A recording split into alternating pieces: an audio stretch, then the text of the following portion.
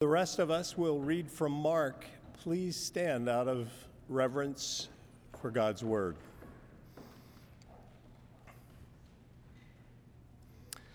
And as Jesus taught in the temple, he said, "How can the scribes say that the Christ is the son of David?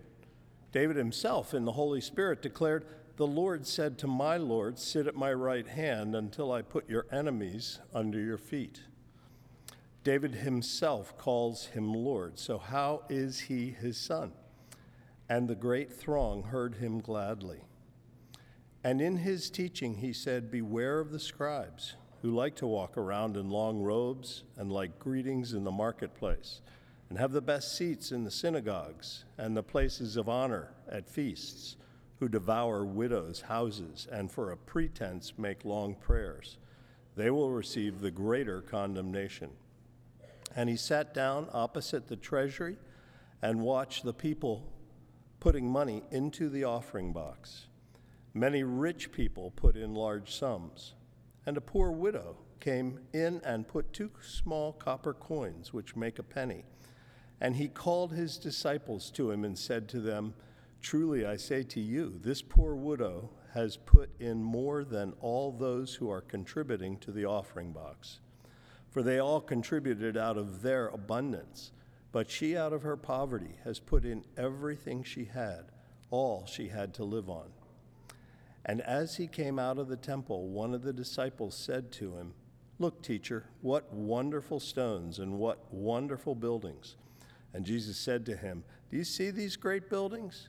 There will not be left here one stone upon another that will not be thrown down." The word of the Lord.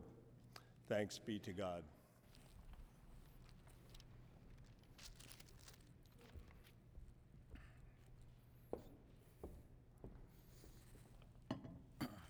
Good morning. If you are newer to Trinity and you don't know me, my name is Nick Polico, and I'm an associate pastor here. But my job is actually to serve at the Redemption Church, which is in Palos Heights. It's an extension of Trinity, and I get to be up here occasionally to preach to you. This week, Jeff is out of town. But I have to run out the door the moment the service is over to get down to Palos to preach there, so that's why I'm not usually sticking around socializing. It's not because I don't want to talk to you, but because I have to get down there. So we've been looking at these final moments in the ministry of Jesus leading up to the crucifixion. And the sort of temperature in the city of Jerusalem has been getting hotter and hotter as the encounters between Jesus and the religious leaders have grown increasingly intense. And so we're going to look at this passage today, zeroing in particular on this little story about the widow who gives her last 2 copper coins into the offering box. So as we do this, let's pray and ask for God's help.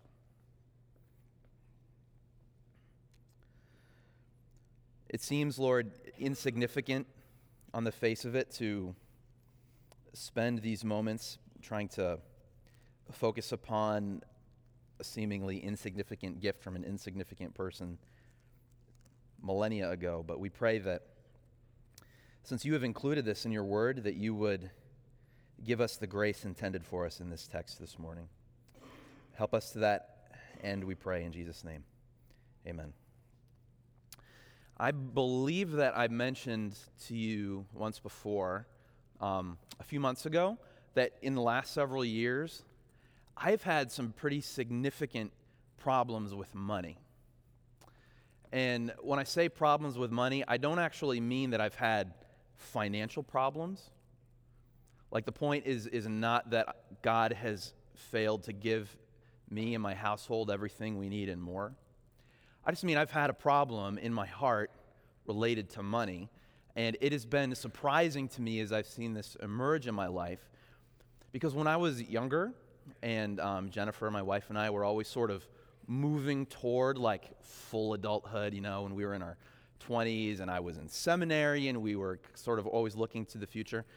Our finances were really tight just because of our station in life, young couple, getting an education. But it didn't bother me because I always felt like, well, but they're supposed to be tight. And one day, when I have a real job. We'll have everything we need and I won't have to worry. But then as we emerge into full adult life, into marriage, into having children, not that you're not a full adult if you don't have those things, it's just that's what full adulthood has looked like for me, the trajectory of my life. And as we began to own a home and think about things like saving for retirement and wanting to have something to give to our children, I noticed that I actually am capable of having anxiety about money. I used to sort of, not exactly pat myself on the back, but sort of feel like, wow, the Bible gives so many warnings to ensure that we don't love money, that we don't worry about money, that we're not devoting our lives to the pursuit of money. And thanks be to God, this is one temptation that I just seem to be immune to. But it turned out it's not that I was immune to it, I just hadn't yet been in the right circumstances for that latent struggle to emerge in my life. And so I, in part, want to focus on the widow and her offering because there are a number of places, many places actually, where Jesus talks about money. And so it's good for us to zero in and give our attention to some of our Lord's teaching about money. And this little account of the widow, it's easy to just sort of skip over. If I'm totally honest, I've never given a sustained, extended consideration to this little account before this past week when I had to get a sermon ready on this passage, which I found to be an exceedingly difficult task, actually. And 4 of the first 5 books that I consulted about this text, books that are all about the Gospel of Mark or about the Gospels in general, 4 of the 5 actually skipped over those couple of verses and went right from what precedes to what follows. And the one that did comment on them did so just helpfully, but really briefly. And it's easy to skip, I think, because at one point it just seems like sort of this nice little almost sentimental story. Like you can almost imagine it being on the evening news, and someone's cell phone video caught an elderly woman, a widow at the temple, putting her last 2 copper coins into the treasury. Nancy, isn't that something? It sure is, Jim. An example of generosity we can all follow. Well, when we come back, Storm Team will tell you what to expect from the weather this weekend, and it was opening day. How did the Cubbies and the Sox fare? And just sort of like a, aw, and then move on with life kind of a moment. That's what this story sort of feels like if we just glance over it. Isn't that sweet of her, this dear old lady? That's cute. But then, if we look more closely, another problem emerges that makes it easy to just glance over, and it's not that it seems too just irrelevant or just sort of sentimental, but like too extreme. Like Jesus speaks these words of condemnation against at least some of those, not everybody, but some who are giving out of their abundance, and then speaks this word of commendation about this woman who gives her 2 coins that equal a penny. And there arises, I don't know about you, but at least in me, sort of some incredulity, some resistance. Well, Jesus, if I only had 1 penny, and that was literally all that I had, giving it up wouldn't be that big a deal. You could earn that back in probably 30 seconds worth of begging outside the temple. So what? So, are you calling me to actually give away everything I have? That doesn't seem likely or doable. And honestly, if I give away even a portion, it seems like it costs me more than her. I'm not saying I'm right in my arguing with Jesus. I'm just saying that's what sort of arises in me.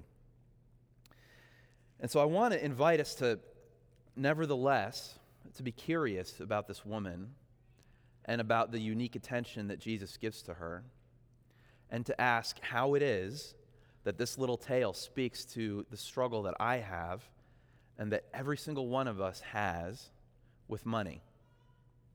A struggle not necessarily that implies we don't have enough of it, but the struggle of being anxious about it, of being stingy with it, of building our life inordinately upon the pursuit of it. Whatever it might be, it is something.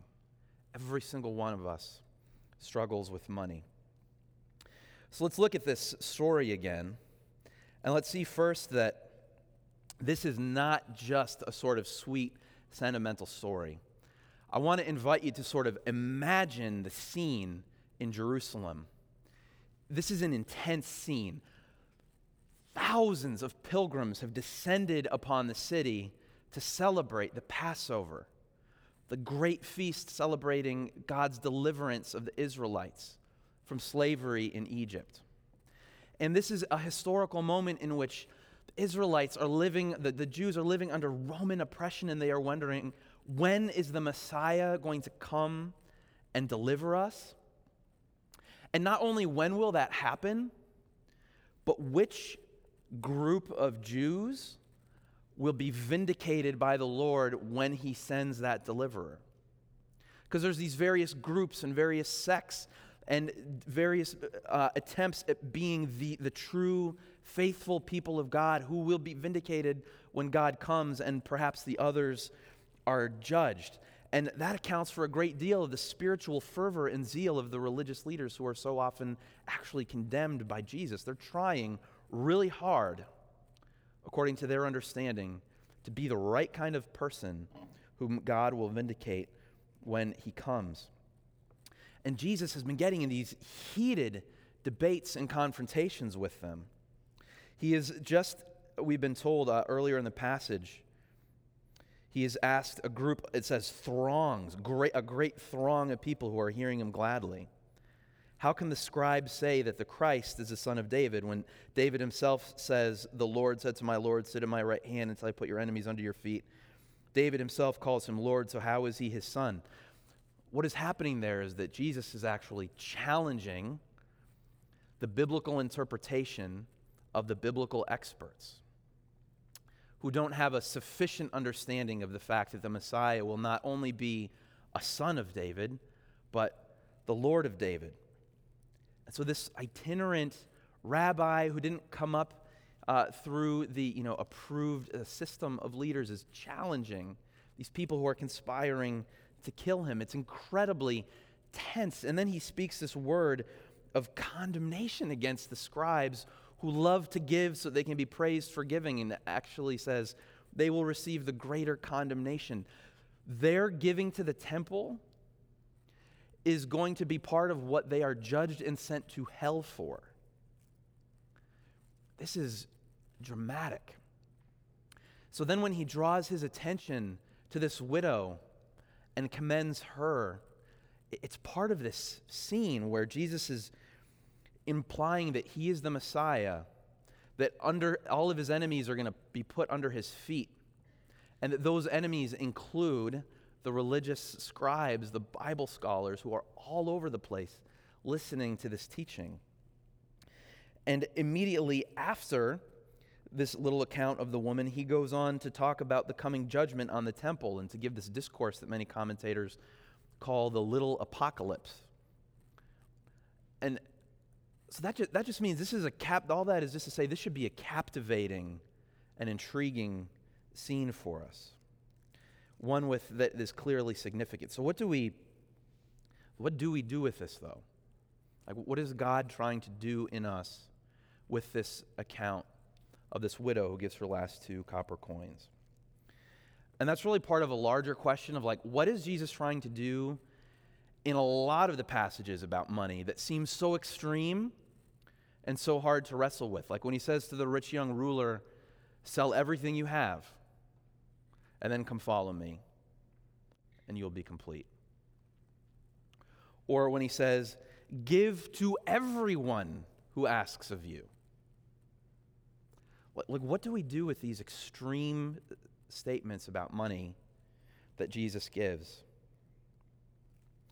I want to first just acknowledge, or at least draw our attention to, I think, 2 things we should not do with such passages, including this one.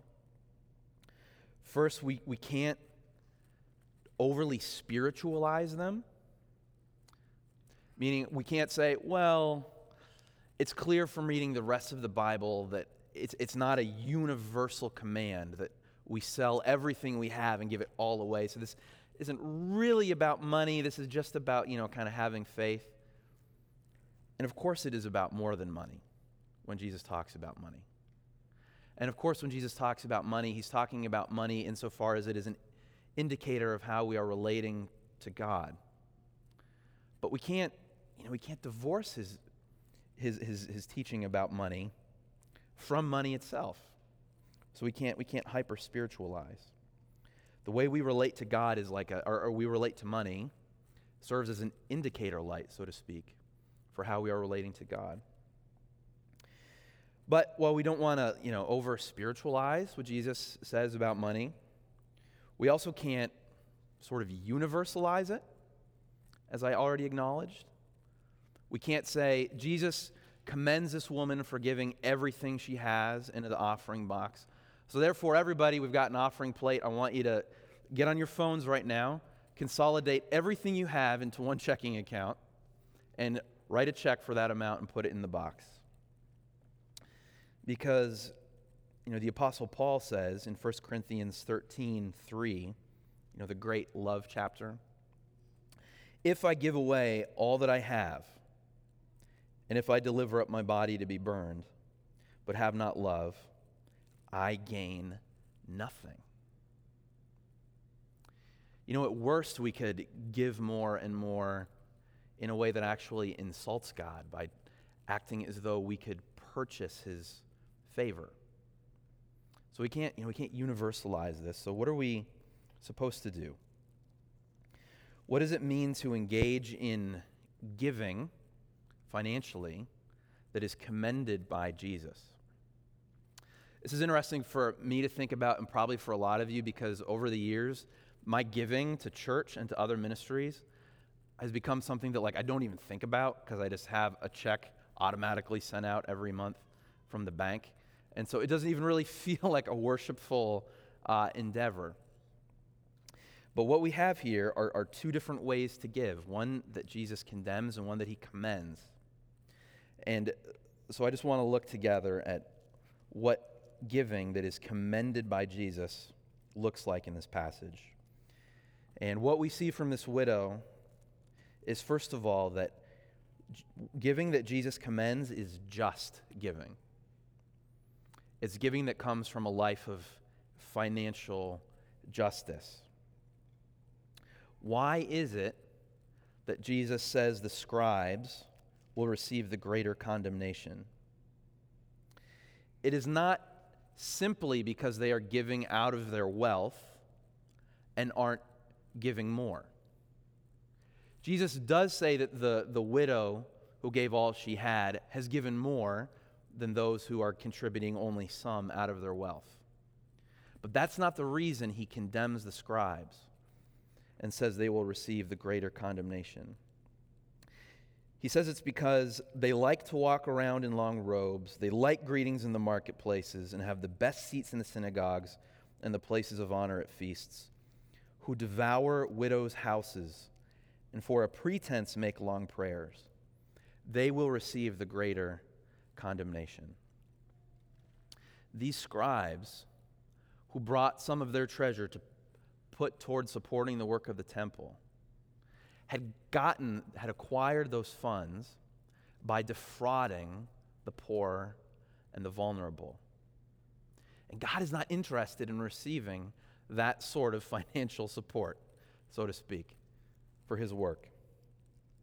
I can remember a story that a pastor I know named Stan Morton, he's a PCA pastor, he's now in Virginia, and he was the founding pastor of the church that I served in Pennsylvania, that our family served before we moved here. And Stan and his wife Terry, they're in their 60s now. When they were much younger, they were involved in prosperity gospel churches, churches where they were encouraged essentially to purchase God's blessing with money. Put more in the plate, so that you can secure God's blessing. And if you have a child born with a disability, as they did, or if you have financial struggles, which they did in their younger life, it's because you're not having enough faith and because you're not giving enough. So give more. And they remember being at an event where a very famous preacher living an incredibly lavish, luxurious life was speaking. And Stan and his wife could barely pay their rent, actually sometimes couldn't. And he was down, this was in the days where you actually carried cash on you. he went up to one of the sort of, he says, henchmen of the preacher and says, "This is my last $5, but I want to sow a seed." That's the language used in that circle. And the guy scowled at him and snatched it out of his hand. And his wife, having nothing else to give, but feeling like she absolutely had to because of the pressure from this religious movement, took off her wedding ring and put it in the plate because it was all she had left to give. You know, and to support what? This lavish ministry. And I will tell you, if that man leading that ministry then were to go and give some of his funds to support some other work, it's hard to believe the Lord would be terribly interested. So giving that is commended by Jesus is giving that comes from a life of economic justice. Now it's tax season, friends. So don't smudge things trying to justify it in your mind. Well, if I keep more because I've hidden it here, I could then give more. The Lord doesn't want that sort of giving. Just giving comes from a life of economic justice. Secondly, just giving is giving that is sincere. Like it's giving for the sake of giving, not for the sake of being seen giving. Jesus points out that the scribes love being praised publicly for their religious activity. This widow's gift isn't noticed by anybody but Jesus, which means the reason she's giving it is because she actually believes in what she's giving and wants to support the work of the temple. I remember being at a banquet, an annual holiday banquet put on by a man who was incredibly wealthy. Probably the wealthiest person I've ever known personally. And I hesitate to tell this story, actually, and I won't say who he is, because I actually really like this guy. But I knew that this was a man who lived, I knew how he treated people. I knew how he treated the people who worked for him. And I also knew the sort of life he lived, which was just incredibly self-indulgent. And at this banquet, there was an annual tradition of giving a certain sum to a different charity every year. And as I would see this, it was hard, it wasn't from a sense of contempt for this man, but it was hard not to think, this gift is just being given for the sake of ceremony and public praise. That's what it seems like, because this is not coming from a life of giving. Now, I say this because it was just sort of a glaring example, yet knowing how much I can use what means I have, it's not as extravagant as this man's life, to just want to live a life of self-indulgence. But giving that is commended by Jesus is giving for the sake of giving itself and not for the sake of being seen to be one who gives. And the third thing we see about the sort of giving Jesus commends from this widow is that it's hopeful. It's hopeful giving. What do I mean by that? Do you remember the famous passage in the Sermon on the Mount where Jesus explains the difference between giving in order to commune with God, the Father, and giving or doing any other act of righteousness in order to be seen? He says in Matthew 6:22, "Thus when you give to the needy, sound no trumpet before you as the hypocrites do in the synagogue and in the streets, that they may be praised by others. Truly I say to you, they have received their reward." So what is he saying? Jesus is saying that a person who gives or who engages in any sort of righteous activity or good activity for the purpose of being seen doing so has something in common with the person who is doing good simply for the sake of doing good. And that is that they are both doing so for the purpose of reward. But the person who gives in order to be seen giving, or the person who practices righteousness of any sort in order to be seen practicing righteousness of any sort, is doing so in order to receive a reward that they will get right now, the praise of others. but the other person is doing so in order to receive a reward that they are going to get in the future. Because it's just a transaction between them and God. And it's not a quid pro quo thing where they're buying God's favor, but they just know that God graciously, in his kindness and generosity, blesses obedience. And that means that the person who gives merely for the sake of giving has hope. Hope of a future reward. And that means that the person who's giving in order to be praised by others, the person who, and maybe it looks just like fishing for compliments, doesn't have hope in that future reward. What was the hope that this widow must have had? Well, she was giving to the temple. So it means that her hope was in what the temple signified. And what is that? The temple is a place of sacrifice and of presence. The temple was a place where, at this Passover feast that would be celebrated soon, there would be sacrifices signifying atonement, the forgiveness of sins, so that God could be present with his people. This was a woman whose gift signified that she believed in the sacrifice that God would provide so that he could be present with his people. And those whose gift was all about ostentation, all about display, all about blowing a trumpet so that they could be praised, means their hope was actually not in God's sacrifice or in God's presence. Hebrews 13, verses 5 through 6 tells us, "Keep your life free from the love of money and be content with what you have. For he has said, I will never leave you nor forsake you." That means the way to be free from the love of money and to be content with what we have is to be confident that God will never leave me or forsake me.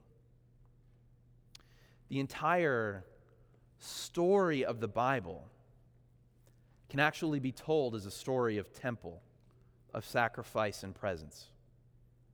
God creates Adam and Eve and puts them in a garden, which is essentially to function as a temple, a place in the midst of the creation where God's presence would dwell in a special way. And they were meant to expand the blessings of that place throughout the creation. But in turning from God in sin and becoming estranged from him, God had to come and to atone. And he eventually chose Israel to be his special people. And the temple in the midst of Israel was meant to be like a new garden, so to speak, a place of sacrifice and presence. And now Jesus comes, and he comes as the one in whose body the sacrifice of all sacrifices, the sacrifice that all previous sacrifices were merely arrows pointing to, will take place. The one in whose very body the presence of God dwells. And so the way we find freedom from the love of money and the freedom to have generosity is to be people of hope. So 3 things I want us to kind of take away from this really practically. They won't be as long as the last 3 things. This was, by the way, maybe the hardest sermon I've ever prepared on this little passage. Because, as I said, it's not obscure because it's uncommon or because we haven't read it 100 times, but because we just tend to glance over it and not to know what to do with it. So what do we do, really concretely? What does this tell us about our Lord in ways that should shape our life? First, Jesus notices the gifts of the lowly. The gifts of the lowly. He notices. This is a beautiful thing about Jesus. We're told that there's a great throng hearing him gladly. There's a fever pitch of religious activity happening. Nobody is paying attention to this humble woman. And Jesus notices. I used to work it was a loosely faith-based organization, so all the residents, the clients, were from some sort of Christian background, but for an agency that took care of adult men with disabilities. And they had disabilities like Down syndrome and cerebral palsy, and they kind of varied in their ability to speak and communicate, and how functional they were and how much they could care for themselves. But they all needed some sort of support. And some of these people had the most beautiful faith in Christ that I've ever seen. One of them, he's probably with Jesus now because he was an elderly man at the time. His name was Paul, and he was in his 70s. And, he was a guy, he wasn't severely disabled. He could converse with you, but he would never have been able to, manage his own finances or his own care and that sort of thing. But, he would always ask me, Nick, how's Jennifer doing, my wife? And if I said, well, she's a little stressed out, it's, final exams, because I was in college at the time working, he would say, oh, we better pray for her. And right there, he'd say, Dear Heavenly Father in heaven, we just pray that you, it's always how he started praying, Dear Heavenly Father in heaven. And he would pray for her. Jesus sees the prayers of such people. He hears them. And that means even, for you who are children, who are young, do not think that when you grow up and learn more and can do more, that is when you might contribute meaningfully to the life of the church. Like, there is a calling upon you right now to contribute. The grown-ups in the room need you to bring your gifts to bear upon the body of Christ for the good of the entire church. Jesus sees the gifts of the lowly. Jesus, maybe just one of these things will land on you in particular, two more. Jesus notes the oppression of the lowly. He sees that this is a woman who is a widow, and he sees that there's actually a systemic injustice going on in which the religious leaders are devouring widows' houses. I searched really hard to try to find specifics of what sort of system this was, and I could only find questionable results. So instead of going into sort of like speculation, the point is that somehow there was an economic system in place in which the religious people were making themselves rich in part on the backs of the poor and the vulnerable. And Jesus sees it. And the reason I mention this is because it is so easy to see the corruption in the world, to see the injustice, to see the harm that comes on the vulnerable, and to ask, where is God? And the answer is, he is watching. He is in kindness giving an opportunity for repentance for those who are oppressors. But he says to such people, they will receive the greater condemnation. He is reserving wrath for them. He is not indifferent. And the final thing is just that, I kind of started by talking about my own struggle with money. Whatever your struggle with money is, Jesus gives us the most foundational solution for it, and that is hope. I'm not saying that we don't, if you have actual economic trouble, that, I'm not trying to negate the importance of financial planning and whatnot. But our most important struggle with money, as diagnosed by the good physician, is our tendency to rely upon it, to crave it, to hoard it, to feel anxiety about it, to never sense that we have enough of it, or some variation of such things. And Jesus comes and tells us, no, your deepest problem is that you don't have adequate hope. You don't have adequate hope that I will never leave you or forsake you. And so kind of the big kind of coming in for a landing, maybe single takeaway, as we journey through the season of Lent, which among other things is time for self-examination, is to ask ourselves, what is our money problem? How does a struggle with money particularly take shape in my heart and your heart? And to take the opportunity to listen to that problem, or to look at it sort of like an indicator light in a car, and to ask, how is that problem with money pointing me toward the need to more fully embrace the hope that I have in Christ, because that's what he wants for us. We have the opportunity, and it's fitting after we hear God's word preached, to bring our sins before God in confession And when we do that, we're coming before a merciful God who is willing to receive us, to forgive us, to heal us, and to restore and renew our hope. So I want to invite you to join together with the Community Confession of Sin, which is on page 8 in your worship bulletin. In the midst of this, there'll be time for silent confession.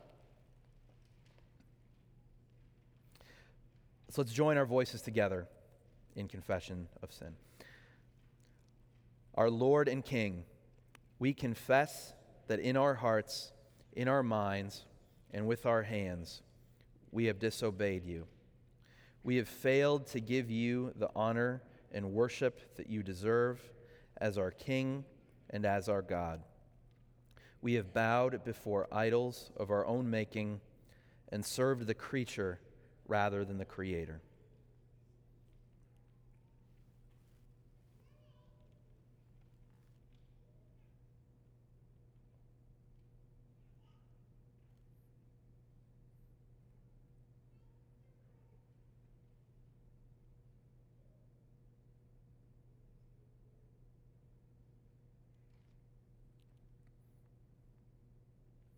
Deliver us, O Lord, and forgive us only by the blood and merits of Jesus Christ, who lives and reigns with you forever and ever. Brothers and sisters, lift your eyes and hear this good news of God's grace from the book of Zephaniah, chapter 3, verses 16 to 18. Fear not, O Zion. Let not your hands grow weak. The Lord your God is in your midst, a mighty one who will save. He will rejoice over you with gladness. He will quiet you by his love. He will exult over you with loud singing. Friends, in Jesus Christ, our mighty King, our sins are forgiven. Our enemies of sin and death are defeated by his death and resurrection. Thanks be to God.